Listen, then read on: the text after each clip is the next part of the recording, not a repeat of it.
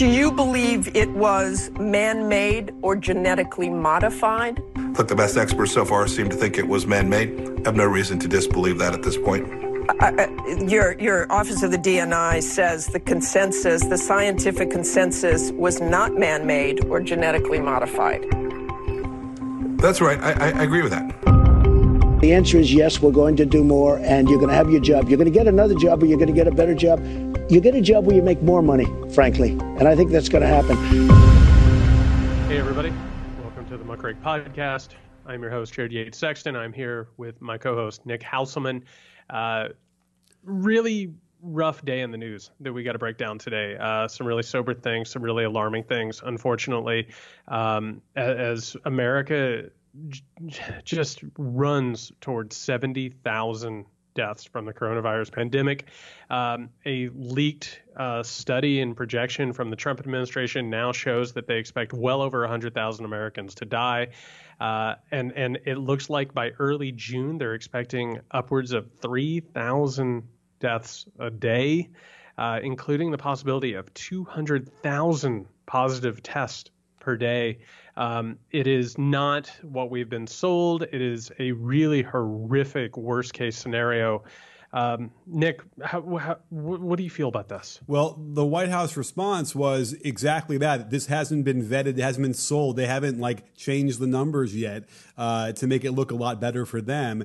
Now, there are some theories being floated out there. Nate Silver was sort of thinking about this today on Twitter, that maybe they're floating these numbers out there just so they can have move the goalposts a little bit farther and then have declare another success when it's a little bit lower than what these numbers are. I just don't. They're too incompetent, I would imagine, to come up with a scheme like that. I think this is probably just the CDC doing their numbers, and somehow in between sending it over to the White House, somebody got a hold of it. It's I think that's right too, and I don't know how the listeners have been feeling, but for me, especially over the past week or so, this is sort of a confirmation of a suspicion that I've been having, which is obviously, and we need to talk about the Reopen America movement, which is just a total and utter fraud and lie, and there's no other way to put it. I mean, it's a willful genocide of working class Americans and minorities. It has confirmed for me the worst case scenario. And the truth is that this thing is so far out of the barn that there's no putting it back. We're looking at and by the way, they're talking about June, right? Not May. They're talking about June, 3,000 deaths a day. I don't see this thing slowing down. It sounds like we're going to lose the summer now. Mm-hmm. Unless we just keep jumping, off the cliff and seeing what happens. It sounds like we're going to lose the summer. The fall was already, iffy. It sounds like we're in this for the long haul, and we are going to see tragedy on a scale I don't think that a lot of us were necessarily ready for or prepared for.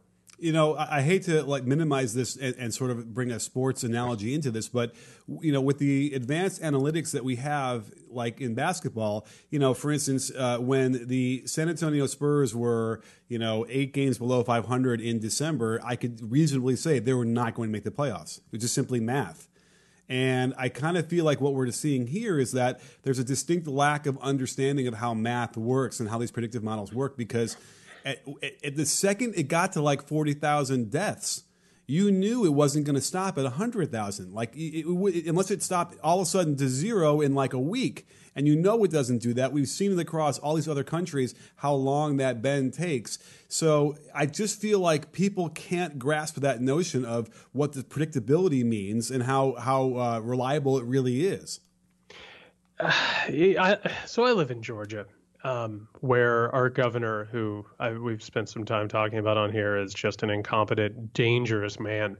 He reopened the state. Georgia's open, quote unquote. Nobody's, there are certain people who are taking advantage of it, but I'm certainly not. We're open even though our numbers are just on an unbelievable upward trajectory. And actually on Friday, we'll talk about this on a later podcast. The numbers are going to come out, and it's going to show that reopening these states right now is not only premature, but it's manslaughter. It is. really hard to wrap your head around what is being done here, and that these states like Georgia, like Florida, like Texas, so many of these states are doing this for a multitude of reasons. One, they don't want to pay unemployment. Two, they're willingly sacrificing their workers, and making an economic bet. Three, and this is terrible, and you want to go back to sports, a lot of these states are vying to try and get the major sports leagues to use them as the location for their quarantined seasons. Yeah. And if you really think about, I mean, how horrific is that? I love sports and I miss them dearly. But to sit around and be like, yeah, we could sacrifice thousands of our citizens if Major League Baseball could play down here, in our dome or whatever. It is such a horror that it today has really sunk in, like, not just how horrific it is, but like what a surreal horror it is. I just feel like, there's enough people who don't. Well, the question really is do they take it seriously? And you get some of those, the lip service to that to some degree. It does feel like the main thrust of the argument would be like, fine, you stay at home, you do whatever you want to do. I'm going to get the hell out of here. And I'm going to go to work and do all the things I'm, as an American citizen, I have the right to do.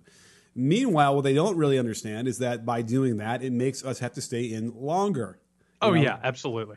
And it's an interesting thing where, all of a sudden this independence, this, Ayn Rand, mentality comes out of the woodwork where, at some point it's like, yeah, you can't tell me what to do. You can't tell me to stay in my house. That's not legal or whatever that is, this libertarian notion. And it's such a lack of understanding of how we live in a society is and how we are a community. It's frustrating. It's so frustrating. I mean, there's not a better word for it. I mean, you're seeing all these protests, and you're seeing them in California. They're upset that a beach is closed down.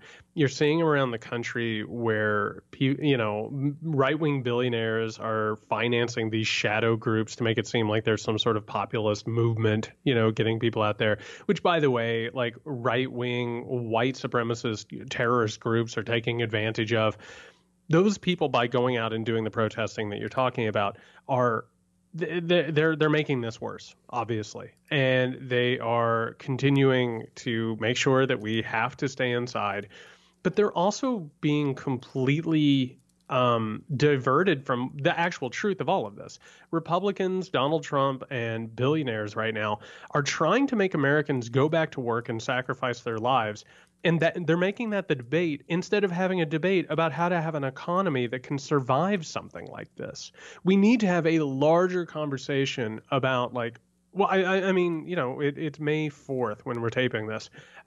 People are missing left and right payments. They're missing their rent. I mean, a chunk of Americans are out of work right now. They've lost their health care, presumably. There's all kinds of these situations right now that need actual. We have an election that we don't know how we're going to hold. Like, if this thing just burrows through to November, I don't know how you have the election. I really don't. I don't know how you hold it as a traditional election. But you look at it and you just say, we should be talking about how to make these things better and how to address it. Instead, we're having the most dumb shit argument ever, right? Which is, let me go back out and die from a virus. That is the dumbest, lamest, most useless argument at a time where we need to have actual discussions. Well, the real question is, where are they getting their argument? It's Trump. Trump is out there day after day saying that you want to get back. They want to get back. Friends are saying we have to get back. We're not meant. You're going to die if you stay home. Deaths are going to happen that way. You're going to trip over the blender in the bathtub. I don't know what he means by that necessarily, but let's look at it from some numbers standpoint, because I was doing it this morning where, okay, they're predicting 3,000 deaths per day by June. So let's just pretend it averages like 2,500 deaths per day for the next month. Okay, and that's probably, maybe it's low, maybe it's high. That's 75,000 deaths in May. That's already doubling what we have now, more. And so the only thing that you could think about is maybe out of that, finally people might get a sense of, hey, we better do something about this as citizens on our own to make sure we can keep this under control. That maybe that will come out of this after a month. But man, imagine those people who are going to die because of that. I wish that were true, because what you're saying is logical, right? Like, it's horrific. The idea that there would be a second wave of this thing and suddenly people would take it seriously. But that I don't know. I think there is as much of a chance that people just become callous to it. And wow. It's just, and you just look up, I talked about this in an article on the Muckrake not too long ago. It could be like the Iraq War, which we're going to talk about in a little bit. Like, it could be a situation in Iraq and Afghanistan where you have wars that are just spiraling out of control. And maybe it's a blip in the evening news. Like, maybe it's segment C or segment D, where all of a sudden it's like, oh, 3,000 people died today. And it's just like, well, that's the society we live in, because that's what they're trying. They're betting that happens. They're betting the 2020 elections and the economy and their political and economic control on the idea. They don't think this thing's going away. Like, they understand what they're being told. They're making the bet that people will become callous to it and not care. And that's another horror on top of another horror. Part of the argument was, well, just, as soon as it becomes directly related to you, then you might get that sense. Like, oh, my brother just got it, almost died, or my aunt died, or whatever, those kind of stories. But I have to ask you, Jared, what you think. I'm not sure that those are going to be compelling pieces of evidence for people who are upset and angry and want to go back to work right now. We've seen this absolute need to double down and triple down over some weird belief system. It might, the death of someone in their family might not change the tide of this thing. We were talking about this not too long ago when I was writing about it. Like, I come from rural Indiana, and I have to tell you, like, I knew when this thing started seeping in from the coast. It starts out in the urban centers, and all of a sudden it starts going into middle America. I knew it was just going to absolutely destroy places like my hometown. It was just going to ravage them. They do not have the hospitals that they need. They don't have the healthcare. They have a ton of pre-existing conditions. They don't want to go to the doctor. They can't afford to go to the doctor. All of that stuff. There is what's the word I want to call it? It's not just a cynicism, but it's like a hardness.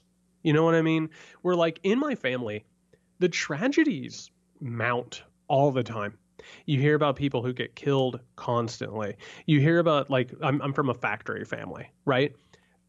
People get maimed in factories all the time, And then meanwhile, like, their spouse is right down the line from them, or, their brother is over here working here, and they keep working. I've watched people in my family get absolutely used up in factories and laid off while everybody else continues working at the factory because there's no other choice. Mm-hmm. You know what I mean? Like, that's all you're going to do. There might become a really terrible, again, just a normalcy to it where it's like, yeah, most of your family gets wiped out by it. And a bunch of people who got wiped out, and that's life. And that's, and like, you're shaking your head. That's the correct response. Mm-hmm. It's a horrific tragedy. And the fact is that we could be looking at a thing because of political malevolence and malfeasance and greed and inhuman cruelty. We could be looking at a situation where that just becomes life. I mean, it's terrible, but it's true. Right. And Jared, that I'm shaking my head because you can see me. And if you're listening to this, you can also watch this on YouTube as well, because we're going to be releasing these as a video podcast as well, where you can stream it there if you like. And I think we're even going to create the YouTube channel dedicated toward it. But either way, you can always find it by looking up the Muckrake Podcast on YouTube. I brought this up before, though, and I kind of was sheepish to even mention it, but the notion that this purge, and I don't know any other name to call it when you look at, like, how it breaks down racially, this purge and economically, this purge to some extent must look to these economists like a chance to sort of, like, free up jobs for other people. It honestly feels like that. Now, I didn't even want to make it sounded too heinous to mention that, but the more you listen to, like, what Trump had said, like in this town hall, you know what? We have to change the name. Town hall is certainly not the right description for what he's doing on Fox in front of the fucking Lincoln statue. But it's a propaganda hour, is what it is. Yeah, and he even said, he's like, oh, the jobs are going to get better jobs now when you see when this comes back. And I instantly was thinking, gosh, he's saying that because your supervisor just died and 3 other people below you just died. There's no one else. You're going to get that job. And that's what it sounds like to me. here's the thing, Nick. I understand why you would hesitate to talk about that, but there's even a word for it: correction. It's when you have a situation where, and we brought this up. God, what is time? You know, it was probably Right. like a month and a half ago. We talked about this. We talked about like sort of the corporate mindset of how this thing works, right? And how you have so many boardrooms right now that are just absolutely thrilled. I don't know if you saw, but it's like because of the coronavirus pandemic, it looks like Jeff Bezos is going to be the world's first trillionaire. I did Let not that see sink in. Trillionaire. And all because of this. And he's not the only one. I mean, there are companies around this country right now that are thrilled. I know of a lot of companies right now that are just so excited because they get to restructure their debt. They get to look into, government aid. And there's a ton of them that wanted to lay people off and they didn't want to take the PR hit, you know? And the sad truth of it is there are a lot of people who look at this and they're like, and God, this is terrible, but this is really the mindset that happens. It kills people over 60, right? That's like the main target of it. These are people in the past who would have retired, but they weren't able to retire during the 2008 recession. Wiped out their retirement. So now they have to work longer and it quote unquote clogs up, lanes to, improvement or whatever. There are people who view that like this. And it is this thing that has happened in the post-Reagan America where you can look at it. A lot of people refer to it as technocracy, right? You just judge everything by numbers. You never ever consider the human toll or cost or whatever. That's part of it. But the other part is just hypercapitalism, where you're not really worried about anybody. You're just worried about so-called trickle-down economics, which basically means that you have a lower class that is exploited. And that's what's happening here. What you proposed is nightmarish, but it's not wrong. And that's one of the things that like really bothers me. Oh, let's go further. Let's get more bothered. Glenn Kirshner was talking. I was watching his YouTube channel now. He has one. He's a legal analyst on MSNBC, and he was a 30-year federal prosecutor for all those years, for decades. And so he described the notion of what manslaughter is, because the question comes up, can you convict Trump for manslaughter on this? And, it was the easiest way for him to describe it, I thought, which was pretty compelling, was, if you're chasing somebody and you chase them and they run out into the street to get away from you and get hit by a car and die. Now, the guy driving the car is the one who actually killed the person, but you can be charged for manslaughter because your intentions led this person to get out into the street and get hit and die. Well, it seems like not a stretch that you can make that case for what Trump is doing. And by the way, Hannity as well. They had that study that we talked about last week, where you could make a case that you could prosecute this guy, whenever he's out of office, of course, for manslaughter, the way he has encouraged people to go out and be so reckless. I would take it a step further and say that there has been a systematic war on America. I mean, this is a person who has time and time again not only betrayed intelligence and national interest, but has, let Americans die for profit and power. I always get really frustrated. You read these exposés, and by the way, the New York Times and the Washington Post are doing wonderful journalism in all of this. They absolutely are. They miss the mark constantly in how they talk about this stuff and not giving proper context behind it, right? So on one hand, there was this article the other day that was about how Trump failed. Right. It was all about how the administration failed. It did not give the proper context, which is that they didn't fail. They're not interested in helping people. That's the important thing that we need to understand. This isn't an actual president. This is a person who happens to be president who's looking for ways to, profit and gain power. There was an anecdote in there. I want to say that it was 20 paragraphs in, Nick. It was from the governor of Maryland, a Republican named Larry Hogan, who went on the record, right? And by the way, going on the record right now to criticize Donald Trump as a governor is, it's a moment of courage, much less being a Republican and doing it. Hogan went on the record and said that he had to negotiate personally with South Korea, right? He had to carry out more or less foreign relations, which is not how any of this is supposed to work, with South Korea. He had life-saving supplies shipped in from South Korea after he negotiated with South Korea. He had to bring in the National Guard and the state police to protect those supplies because he expected the Trump administration to take them by force. Not only did they have them to protect, they had to keep them in a secret location that no one knew where they were. Exactly. And I just want to pause for a second, because every time that we do this podcast, we talk about batshit things. You know what I mean? It piles up and it piles up and it piles up. Think about that. A Republican governor in the United States of America had to negotiate with a foreign power and then use his statewide law enforcement and military as a defense against the federal government. That's massive. But you know what I mean? That's massive. But at least that was the first time that happened.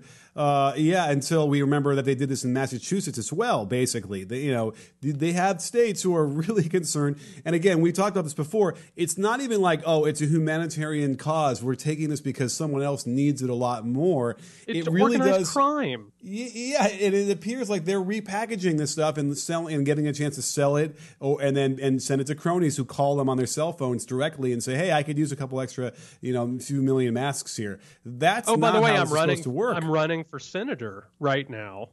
Right? That's the other thing that they do, which is, I'm running for senator right now in Colorado. It'd be great if you sent my state some stuff. And Trump's like, "Oh yeah, absolutely. And by the way, he's a great senator. Reelect him." Where I come from, that's genocide. Right? That's the intentional political withholding of life-saving supplies for political purposes. That's genocide. And America's fear of calling this what it is going to lead to so many deaths, Nick. It's going to lead to so much tragedy, and we're so afraid to call it what it is. It's a nightmare. We saw him do a quid pro quo with this notion of sanctuary cities, where he's going to somehow try and withhold monetary aid to cities until they stop being sanctuaries. He keeps telling us what he intends to do. Mike Pompeo keeps telling us how they want to behave. William Barr, they continually tell us. And so I would have said it's alarmist. It's kind of crazy. It sounds a little bit off, a year ago. But when you look back on it now, every day, and it's like it's so much easier to stomach this notion of they're completely taking over the country and changing our democracy to something a lot more nefarious, and certainly not in the interest of the constituents. I've had people reaching out to me left and right, and they've been like, back in 2016, when I was covering the Trump campaign, they reached out to me and they were like, I always thought that you were being a little alarmist about this thing, and maybe you were a little too worried about it. And it turns out, me back in 2016, I didn't even understand how bad it could get. You know what I mean? That. And it turns out that what we're looking at, and this is the thing. And by the way, we predicted this stupid ass China story already, and now it's taking off, and we got to talk about that too. But what people need to understand is there's two things that happen in all of this. This is going to get worse, and on one hand, we have to talk about the human toll first, right? Because we have to respect humanity. We have to look at this thing and talk about the human toll. But we also have to understand it's not like as it gets worse that Trump or Republicans or these corporate billionaires trying to get people back to work, it's not like they're going to take their foot off the gas, right? It's only going to get worse. And like you just said, they're already talking about playing games with sanctuary cities and immigrants or whatever. Meanwhile, and I'm so glad you brought up Pompeo because we got to talk about this, that guy went on Sunday political TV fun hour, whatever in the hell we're calling these things anymore. It's useless. And the inability to question these people and giving them room for propaganda is unbelievable. He goes on, I believe it was, I don't know, who cares? Martha Raddatz. There you go, whatever. He goes on, Secretary of State of the United States of America goes on TV and says that there is significant evidence that the coronavirus pandemic originated from a lab in Wuhan, China. There's no evidence of that. None. Matter of fact, you would have to go on a really deep dive in right-wing online cultures to actually find evidence. The intelligence community says it's not there. Everybody else says it's not there. Scientists say it's not there. Secretary of State went out and did it. And do you know why? Because of the election plan for 2020 that the Republicans have. And it's just going to get worse. It just is. Now, the full readout of that was Martha Raddatz says, "Do you believe the coronavirus was man-made?" And he says, "The best experts seem to think so." And then she says, "But the DNI says the consensus is it wasn't. And he says, that's right. I agree with that. She says, to be clear, which is it? And he goes into attacking the Chinese government. This is crazy stuff. This is like Bananas. This is like Woody Allen's movie Bananas, where he decrees that everyone will change their underwear every half an hour, and to prove it, they will wear it on the outside of their pants. This is what it sounds like to me. And so I've been screaming about this. There was a 57-page memo. It's floating out there if you want to see it. It's a GOP strategy memo, which basically tells everyone, blame this whole thing on China and start to talk about conspiracies between Democrats and China. You're going to hear every Republican doing this, left and right. Here's where it gets previewed. It's not just Pompeo doing that, right? Here's a tweet from the President of the United States. Concast, which is what he calls Comcast because he thinks he's a comedian, at NBC News, and fake news at CNN are going out of their way to say great things about China. They are Chinese puppets who want to do business there. They use USA airwaves to help China, the enemy of the people. Then he starts talking about Democrats and how Democrats are, here it is, the Democrats are just as always looking for trouble. They do nothing constructive, even in times of crisis. They don't want to blame their cash cow China for the plague. China is blaming Europe. Dr. Fauci will soon be, and it's just worthless drivel. But this is obviously what they are planning on doing. It's not going to stop. And we got to talk about the history of the United States fabricating these things for political purposes. And this is just in a long line of Republicans doing this. They spin an alternate reality where they can win elections because they can't win it otherwise. He destroyed the economy, Nick. Well, he's going to kill so many people, and this is the only way they could possibly win. Well, but another layer of that is it's projection. He is describing himself. They're not making up reality. They're just taking the reality that they live in and just accusing somebody else of doing it, which is like the most disarming thing of all time. You could try and, it'd be like if Hitler were on the stand and they were, laying out the prosecution, and he tries to make it seem like the Jews were in charge of the Holocaust.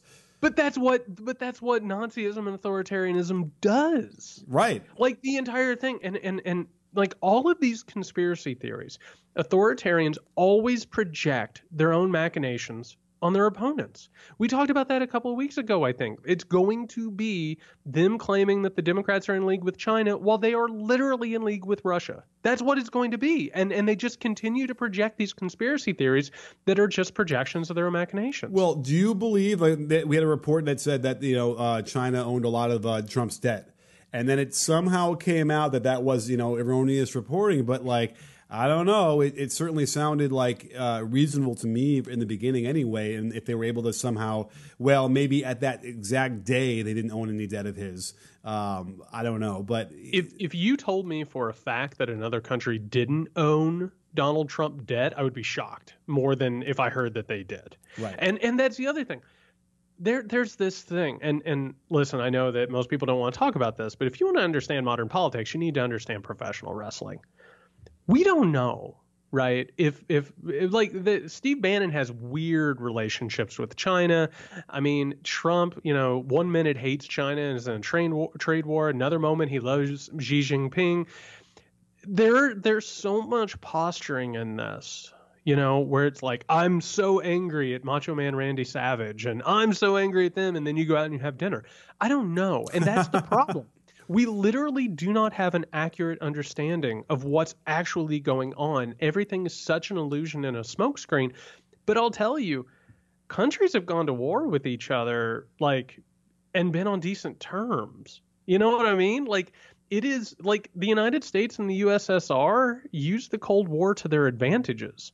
They understood that it was good for controlling populaces and managing their economies and, hiding what they wanted to do out in the world. I mean, we have no idea what's actually happening, but there are real consequences to this. Sure. I mean, with Kennedy and Khrushchev having back channels, that did nothing but enrage the military-industrial complex. They could not handle that, wait, we could get along with these guys, and continually tried to cause war.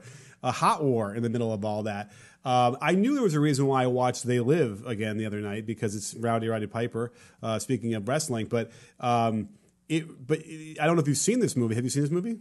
Oh, what are you talking about? All right. Absolutely, I've seen this movie. All right, because he puts on the sunglasses and he realizes that half of the population are just aliens. And when you look at the all these different marketing, my favorite part of it is he looks at all the billboards and it says obey or spend your money or have a family and raise kids, whatever it says. And it's kind of brings us right back to this populist outlashing against staying inside and keeping people from dying. There's a similarity there that's kind of striking to me, and I used to think it was more of like just commercialism or whatever. But now it's almost like it's morphed, right? It's not about just like money necessarily anymore. Not to the people who are on TV or on Twitter when you watch these videos screaming and yelling at the cops. Well, it's all of it. You're exactly right, though. It is about consumerism, but it's also about control. Those things go hand in hand. I mean, a large part, you talk about They Live, a large part of that is based off the idea of Edward Bernays pioneering. And so for those who don't know, Edward Bernays was Sigmund Freud's nephew, and he worked with Woodrow Wilson's propaganda campaign during World War I, and then eventually basically pioneered American capitalism as we know it. And all of a sudden, Bernays is like, people are really insecure about who they are. We should sell them products that prey upon that insecurity and talk about like what psychological things could lead to. Well, that's what politics is. And actually what ends up happening is through the idea of Bernays, and it starts with your man, Richard Milhous Nixon, they start believing in the idea of politics as a product. And so what you end up happening is in the post-Bernays era, American reality and the way that we understand it shifts completely. And there's like, originally there's like two levels, right? It's like, we like Ike and Ike is like an uncle or whatever. And meanwhile, Ike is like, a militant president, right? Right. And then all of a sudden it starts splitting and it's more than two ways. It's three ways, then it's 6, then it's 12, and it just keeps dividing and dividing and dividing. And then you get to a point, and we were talking a little bit about the Iraq War. The first Iraq War was fought against Iraq, and Iraq was using American weapons that we had either given them or given them the money to buy. When Saddam Hussein invaded Kuwait, he thought he did so with the tacit approval of the United States. He thought that George H.W. Bush basically told him he would stand down and let whatever happens. And then, we end up working with Saudi Arabia and Kuwait and all of that, and we end up in a war. And by the way, on the note, going back to Bernays, and this has everything to do with China and what we need to look out for now, one of the reasons we got the Iraq War is because they sold Saddam Hussein as another Hitler, which, by the way, they gave him the chemicals that he gassed his people with. But they also brought in like a paid lobbying firm that created, and I'm sure you heard about this. It's like, oh, the Iraqis are throwing babies out of incubators and they're like committing these mass atrocities.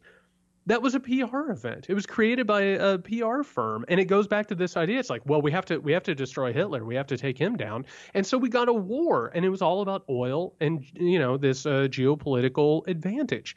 And by the way, don't get me started on the second Gulf War, but it all goes into that. You're exactly right. All that stuff is the same ball of wax. Wait, how do you think Osama bin Laden must feel?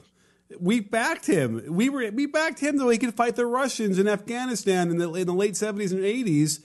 And when we had a chance to actually help them once the USSR fell apart, we just jump out of there and don't help anymore and completely destroy that relationship. So again, these are all friends that, ultimately until they're not. Listen, are we going to try and this is foreign policy by the American government, across the entire existence of our country. And they've never gotten it right. Doesn't matter who's in charge. It goes back to the Mexican-American War. That was a completely fabricated thing, that Polk put together. And it's really amazing when you look at the history of it and you start to realize that a lot of the dates and events that we've been told just simply didn't exist. Right. Going back to the China thing and the Iraq War, the second Iraq War, what happened after 9/11, and by the way, this is the history that nobody pays attention to. The Bush administration had one warning after another. They knew that there was a possibility of attack. They got told left and right something was going to happen. They didn't pay attention, and it happened. They had to blame somebody. And I'll tell you what, they were looking to get into Iraq and finish the job that W. Bush's dad had done. So what did they do? They told the intelligence community, go out and find proof. And the intelligence community said to them, there's no proof. So then what did they do? They found somebody who would say something bad. In this case, there's a guy named Ahmad Shalabi, who was part of the Iraqi National Congress, who was an Iraqi dissident who was profiting off of his relationship with the U.S. against Saddam Hussein. It gave him a war. You know what I mean? Like they don't care if the intelligence is there, they'll make it. And this is one of those situations. I mean, if you think for a second that Trump and all of these people aren't willing to put their, political lives and destinies, the possibility that they could get, prosecuted for God knows how many crimes, you think that they're not willing to go all the way on something like this? Absolutely they are. This could get really bad. We already had reporting that Trump was freaking out in the intelligence community because they could not bring him any evidence that China created this thing in a lab. And so we already know that they're trying to do that. They're trying to fabricate this whole notion. What's weird is that they spent all this time trying to do a trade deal, which he continually lies and says that China is paying us all this money, and then now he's giving it to the farmers. It's like, this is like a second grader would understand this better than he does. That's what's so frightening about that. But he also then goes on to say, he wasn't even warned. This is just like 9/11. All these different warnings. The Osama bin Laden determined to fly planes into buildings all throughout that summer. Strike within the U.S. Yep. And so now we have all this reporting that says that he was warned 12 times leading up to the time before he did anything. And he even said with a straight face on the Fox News thing that he wasn't, and that no one told him any of that stuff. And I guess he gets to say that because he doesn't read any of these things, and anything said verbally to him doesn't stick in his brain anyway. And by the way, I'm almost willing to accept that he just simply didn't process what they were saying. I'm almost willing to accept that that's what was happening in early January. By the way, have you seen the reports that there's a notion at least that maybe Corona had been in the U.S. in November? I hadn't seen that, but I will say that, so we have a lot of new listeners who might not be familiar with this, but I was out in Iowa covering the Democratic caucus out there, January into February, and I got incredibly sick. It was just like that, and it was one of those situations where it was like unbelievable sick. I was shaking. I was having what do you call it? I'm like seeing. Visions? Oh God, not even the visions. Yeah, I was having prophecies in a hotel room in Iowa. That just sounds like a horror novel. No, it was like I just remember sitting in a hotel room and being like, this is how people die. I was like, this is really, really bad. I didn't have any taste. I didn't have any smell. Now that we're looking back, it feels weird, right? And I talked to a lot of people who had that, and it really made its rounds around the people that I know and communities. I would not be shocked if this thing was swimming around for a long time. I hadn't heard that November, but they were saying that Wuhan hosted the military games, some sort of athletic event, and I think it was around November, if I'm not mistaken. And there was 3 different countries, Australia being one of them, that didn't send their representative. And those three countries were hit the least hard of anybody. And it's interesting that if that's the case, and because we've already had Dr. Burke say there's just simply no way for this timeline to work based on how this huge explosion happened in New York. She's like, it had to have been there earlier, and so yeah. I'm keeping an eye on stuff like that. So on one hand, and we said this in the last episode, and I think it's important to continue because I told you before we started talking that the disinformation campaign that's going on online with China is in full swing, right? There's not anything that I post right now that it isn't you're a pro-Chinese Soros shill, right? And it makes the circles and it's getting really, really ugly. So we have to go on the record. We are not pro-China. It is a dystopian nightmare. And they totally screwed this thing up and they tried to hide it, and they have a responsibility here. What we're talking about is this conspiracy theory. Right? This idea that it's some sort of bioweapon or that it was attacked. Because on one hand, you can say they have a responsibility. But on the other hand, if all of a sudden you start talking about it as a weapon or a war or the invisible enemy, you look at the Trump administration and you say, well, they did the best that they could in a bad situation, right? They were under attack in a war. That's bullshit, right? So that idea that it took place at the military games, I'm not sure, because that the Chinese kept talking about the idea that the U.S. military brought it to China or something like that. Who knows? So people need to understand that the game that's being played by nations is affecting all the rest of us, right? Like all the things that they're doing for their own geopolitical, socioeconomic interest, it has nothing to do with us. Like we're just pawns in their game. And we're just going to watch more and more people die. And like who knows how this thing got started? Who knows what stories are going to be out there? We're going to enter into a weird moment of disinformation. We really are. I mean, we're there. Yeah, we've we're been, there. Yeah, we're there. Yeah, and maybe out of all this, there's enough awareness that comes out of it that maybe people get a little bit more shrewd than they had been in the past. But it just makes the world a horrible place because now, nothing matters, nothing is the truth, and what's left is a side. You just kind of you pick a side and you cheer for them like a sports team. That's kind of like where we are and where we're heading. Yeah, I want to put it. I want to put out there, we talk a lot about this stuff. This show is a lot about diagnosing the problem. I've had people reaching out recently. And it's like, well, what do we do? Like, we can't go out in the streets. We can't protest, right? That's off the table. Which, by the way, I don't know about you, but that sounds pretty good for an authoritarian, right? When to pull like consolidation of power when people can't go out in the streets. I think there are options. I think first and foremost, if people who are listening are looking for solutions, things first, we're at the beginning of May. We should have been screaming about election reform and preparation weeks ago. We have to start talking about mail-in ballots because that is an uphill battle. The GOP is going to fight that left and right. And there's a possibility that this thing is going to have to get fast-tracked to the Supreme Court, and then John Roberts holds it all in his hand, whatever. We have to start talking about making mail-in ballots and ensuring, by the way, that there is an election. We have to get everybody on the record saying that there has to be an election, done, in stop, end of story. The second thing is we really need to have a consideration as a society and as a nation about the possibility of using our purchase power. We have to start talking about the possibility of like a national day of non-purchasing. Right? Just to show people that there is a possibility that like there are economic ramifications for trying to open up this country and sacrificing lives. So we have to start talking about strategy because it's getting late in this game and it's looking really bad. So the thing about the elections, though, is obviously it's mandated by Congress in the Constitution.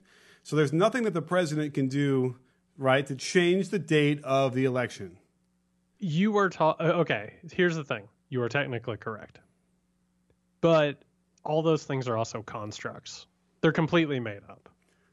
And I mean, that's the thing, though, is like I understand that is the way that like most countries or most laws work. But I wouldn't trust for a second that would hold. Well, here's the thing. The more people that don't go, the better for the Republicans anyway. Yeah. So they're almost like motivated to actually hold the election, but not let anyone vote by mail, right, to make all that difficult so that it depresses the vote, and then that's a good shot for them to win. That said, it's almost to me like, how Trump pretends there's thousands of people sitting in a living room, we talked about this before, faking these votes. Well, if you send in votes, that seems to me a lot easier to mess with, too, on the other end, after they come in. I agree with that. I don't know what the proper total solution is. I really don't. I don't know how you have a free and fair election, which is one of the reasons why we need to have a conversation about free and fair elections. I mean, they're not. They're right. not anymore. And I don't know what the answer is, but we have to at least, we cannot just assume that the 2020 election is going to happen, which, by the way, I don't know if people saw this. Joe Biden, who is not an alarmist, he came out the other day and said there's a real possibility that they're going to try and postpone or cancel. I mean, when Joe Biden's out there talking about that in public, that's not great. No. I mean, listen, after what we've seen so far the last 3.5 years, it's clear that they are willing to do anything that they can. This is a systematic attack on democracy as it's been for years, and we have the receipts now with these emails in Wisconsin and North Carolina. Like, this is you got to hand it to the Republican Party. They were very systematic about doing this. And I mean, here's the thing: you could do, we'll do to biometric voting and all high tech, or whatever. But the problem is at some point it goes behind closed doors and it's on some computer server somewhere, and you never will know how accurate it ends up being. That's kind of why I like the messiness of how we do it, because there's, some guy in Iowa would be like, no, I had, he won by 65%, not, he didn't lose it, whatever. There's some romantic notion to that idea where maybe it makes it more fair, I suppose. Well, one way or another, however you fall on that side of the debate or how you see elections should be carried out, we need to make it an issue. We need to talk about it. We need to get it out in the national discourse, because just assuming that something's going to happen or something's going to be fine, I don't believe that. I mean, that's kind of how we all looked at everything from the Mueller report to,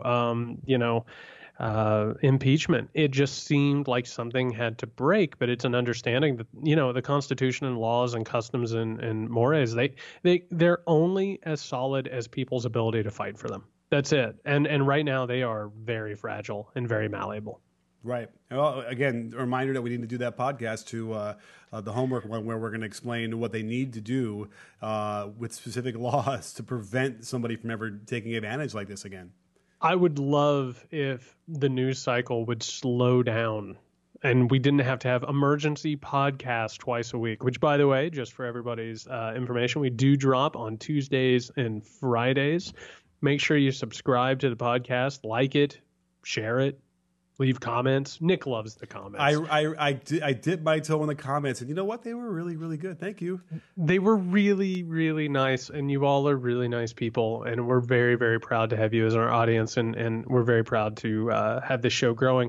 Again, we do now have a video component, so you can see what's going on as we're having our conversations, the emotional exasperation of the moment as it takes its toll. But we're happy to be here, and we're happy that you're listening. So please, again, like, subscribe, share, comment. Those things help us. Every one of those actually does help us. Until next time, Nick is at Can You Hear Me SMH. I am at JY Sexton. Did I get that wrong? No, I'm SMHing. All right, I'm S-ing MH. That had just become second nature. I was like, there's no way I screwed that up. All right, so Nick is at Can You Hear Me SMH. I am at JY Sexton. Until next time, stay safe and keep washing your hands. Just keep doing it.